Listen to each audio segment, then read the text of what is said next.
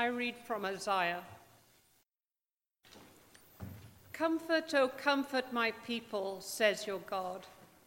Speak tenderly to Jerusalem and cry to her that she has served her term, that her penalty is paid, that she has received from the Lord's hand double for all her sins. A voice cries out, "In the wilderness prepare the way of the Lord, make straight in the desert a highway for our God. Every valley shall be lifted up, and every mountain and hill be made low. The uneven ground shall become level, and the rough places a plain. Then the glory of the Lord shall be revealed, and all the people shall see it together. For the mouth of the Lord has spoken. A voice says, 'Cry out,' and I said, 'What shall I cry?' All people are grass. Their constancy is like the flower of the field. The grass withers, the flower fades. But when the breath of the Lord blows upon it, surely the people are grass. The grass withers, the flower fades, but the word of our God will stand forever. Get you up to a high mountain, O Zion, herald of good tidings. Lift up your voice with strength. O Jerusalem, herald of good tidings, lift it up. Do not fear. Say to the cities of Judah, 'Here is your God.' See, the Lord God comes with might, and his arm rules for him. His reward is with him, and his recompense before him. He will feed his flock like a shepherd. He will gather the lambs in his arms and carry them in his bosom, and gently lead the mother sheep." The word of the Lord.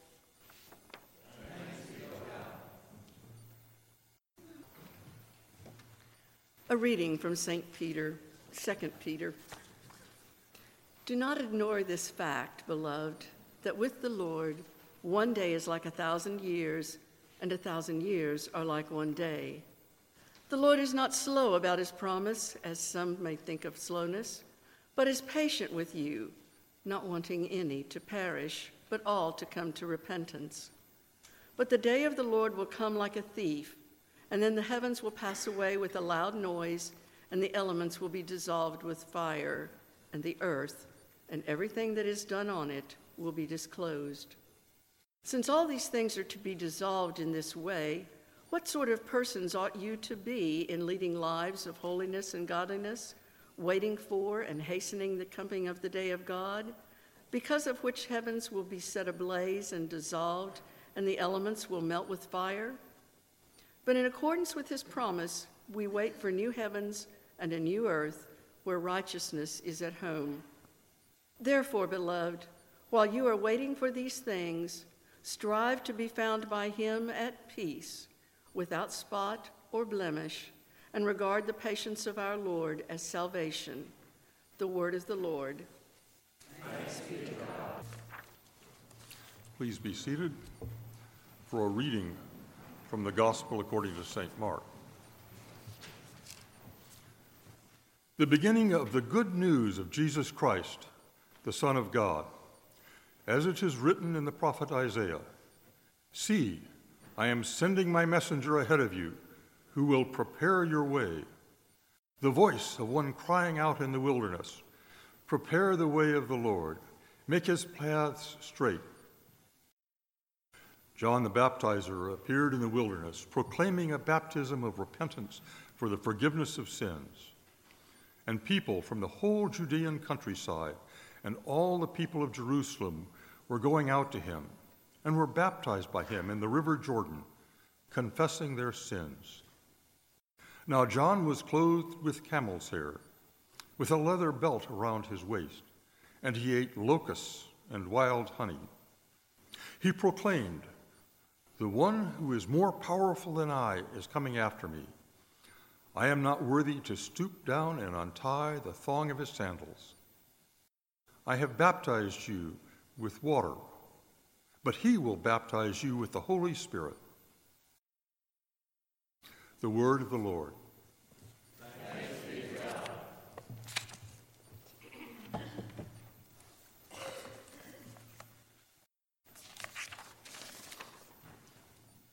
God.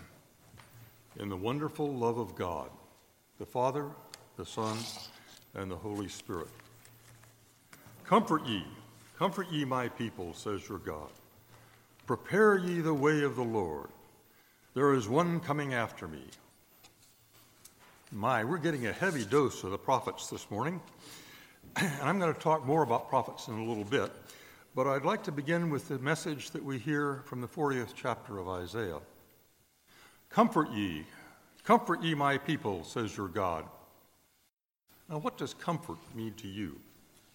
Sometimes I conjure up a picture of a big, soft, cozy easy chair with a good book to read or a good show on TV, maybe a game the Texans win, and an appropriate beverage within easy reach. I suspect many of you have a similar image, even if it is not exactly the same. But if we go back to the Latin roots of the word comfort, it has the same roots as the word fortify, reinforce, fortitude, and the like. And in Latin, the prefix com is an intensifier, making the word even stronger. It's similar to the effect we get when we add the est to high and get highest. So God is telling the prophet to tell his people not just to be strong, be very strong. And why? Because in a couple of verses, God gives them their marching orders. Prepare ye the way. Make a straight highway in the desert. So a prophet's job is not foretelling the future like some media prognosticators. A prophet is giving God's word to his people, being God's mouthpiece to his people. A prophet is also showing God's presence among his people, telling the people, God is here with you now. God is taking an active part in your lives, in your history, and in the world. Look for him. Pay attention to him. Watch what he is doing. At the same time, the prophet is telling us that God wants us to share in the healing and renewal of his creation. Now, a lot of us, when we think of a prophet, have an image like the icon we see of St. John the Baptist. He's got hair, wild hair sticking out in every direction.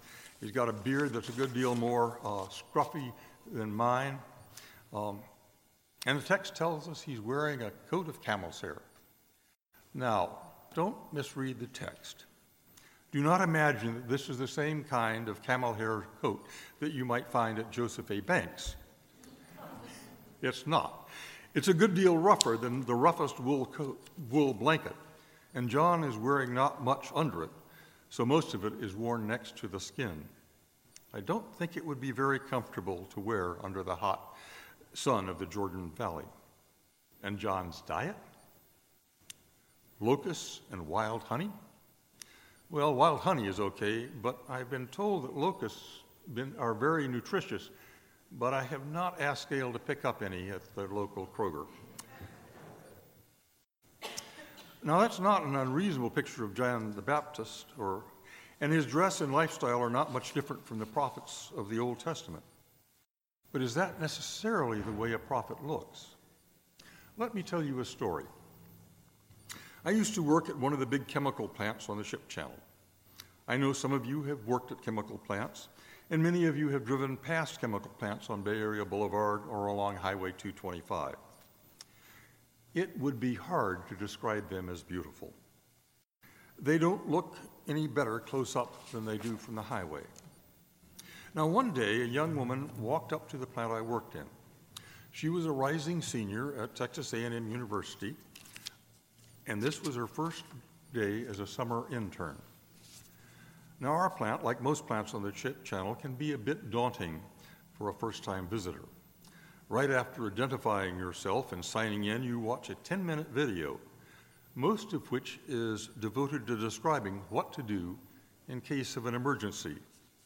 The video includes a demonstration of how to put on an emergency escape mask, which includes a plastic mask or bubble that fits over your head, and it's attached to a bottle containing a 5-minute supply of air for you to escape. It is a sobering video. Then, after getting your picture taken for your photo ID card, you are taken on a tour of the plant. There are big pipes from 2 feet, sometimes 10 or more feet in diameter. There are huge tanks, some containing 20,000, 100,000, even 1 million gallons of fluid. Most of them are painted black, with incomprehensible letters and numbers painted on them. And there are strange sounds, rumbling in the pipes, the hiss of occasional jets of steam being released from traps. Sometimes you hear a railroad engine rumbling through the site, with whistles and warning bells clanging. And sometimes, alas, there's a brief whiff of an aroma, somewhere between the smell of household ammonia and rotten fish. It can be a real assault on the senses. Now, after her tour, our intern is taken around and introduced to her new coworkers. They are all friendly and welcoming, but almost all of them are male. Many of them are old enough to be her father, and several of them could even be her grandfather. And all of them are clearly far more experienced and far more knowledgeable than she is. It can all be pretty intimidating. Until she got to the office of one of her colleagues-to-be, he had a shelf of books above his desk, the usual collection of engineering, physics, and chemistry textbooks and reference books. But among them was a Bible, something not often seen in the offices of a chemical plant. Now, the new intern did not say anything at the time. She didn't do anything to let the occupant know that she had seen his Bible. It was only at the end of the summer, when she came around to say goodbye, that I learned how important seeing that Bible had been to her on her first day. She told me that she had been comforted by just seeing that Bible and knowing that there was another Christian among her co-workers. It strengthened her to do her job. Now, I have to confess that there were actually a number of Christians in those offices, but discussion of religion and having religious signs and symbols was not encouraged. But if here was someone who certainly did not look like our standard image of a prophet, yet he still communicated God's presence at that time and at that place and to that person in a way that met the needs of that young woman at that time. Now, we do not have to hit people over the head with a Bible. We don't have to walk up to them and say, "I was saved on March 22nd, 1996. Have you been saved?" That is not required of us. We often don't realize how even the very little things we say or do can affect the people around us, even strangers. And in this way, we too are prophets. We can speak for God, act for God, be God's presence in this world every time we meet someone, friend, acquaintance, or stranger. In the very early days of Christianity, Christians were being persecuted, and persecuted severely. There were great public shows so that people could watch Christians being eaten by lions, decapitated by gladiators, and being burned alive. But instead of being fearful, the Christians spoke and acted in a way that really impressed the people who saw them.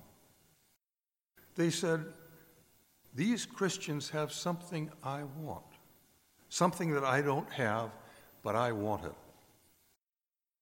Today, when fewer and fewer people are calling themselves Christian, how do we show the world that we have something in our lives so special that they want it? We don't have to face gladiators or lions or flames to show people that we have something, or perhaps much more accurately, someone in our lives who gives us the strength and courage to be the person God calls us to be. Think of all the people in your life who have touched you, strengthened you, encouraged you in your life in Christ.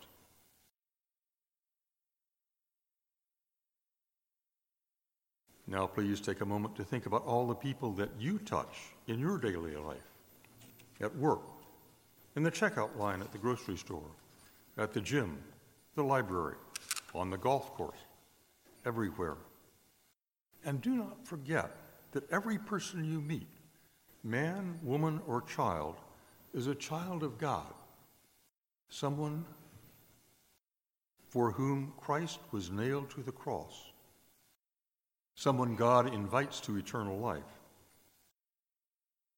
C.S. Lewis reminds us that there are no ordinary people. In fact, other than the sacrament we are about to share, your neighbor is the most sacred object you will see in the world. That includes the person sitting beside you, your neighbors down the block, the men who collect the garbage, the person who does your hair, a bank teller. In fact, all people who on earth do dwell, whether black or white, Christian, Muslim, Jew, Taoist, or whatever, or whoever.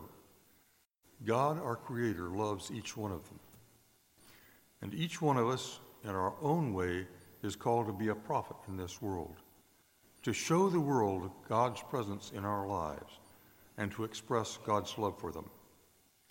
And so I ask each of us, in every place we find ourselves, to pray something like this. Heavenly Father, how can I show your presence in my life at this time, in this place, and to these people? Let me repeat that. Heavenly Father, how can I show your presence in my life at this time, in this place, and to these people? Amen.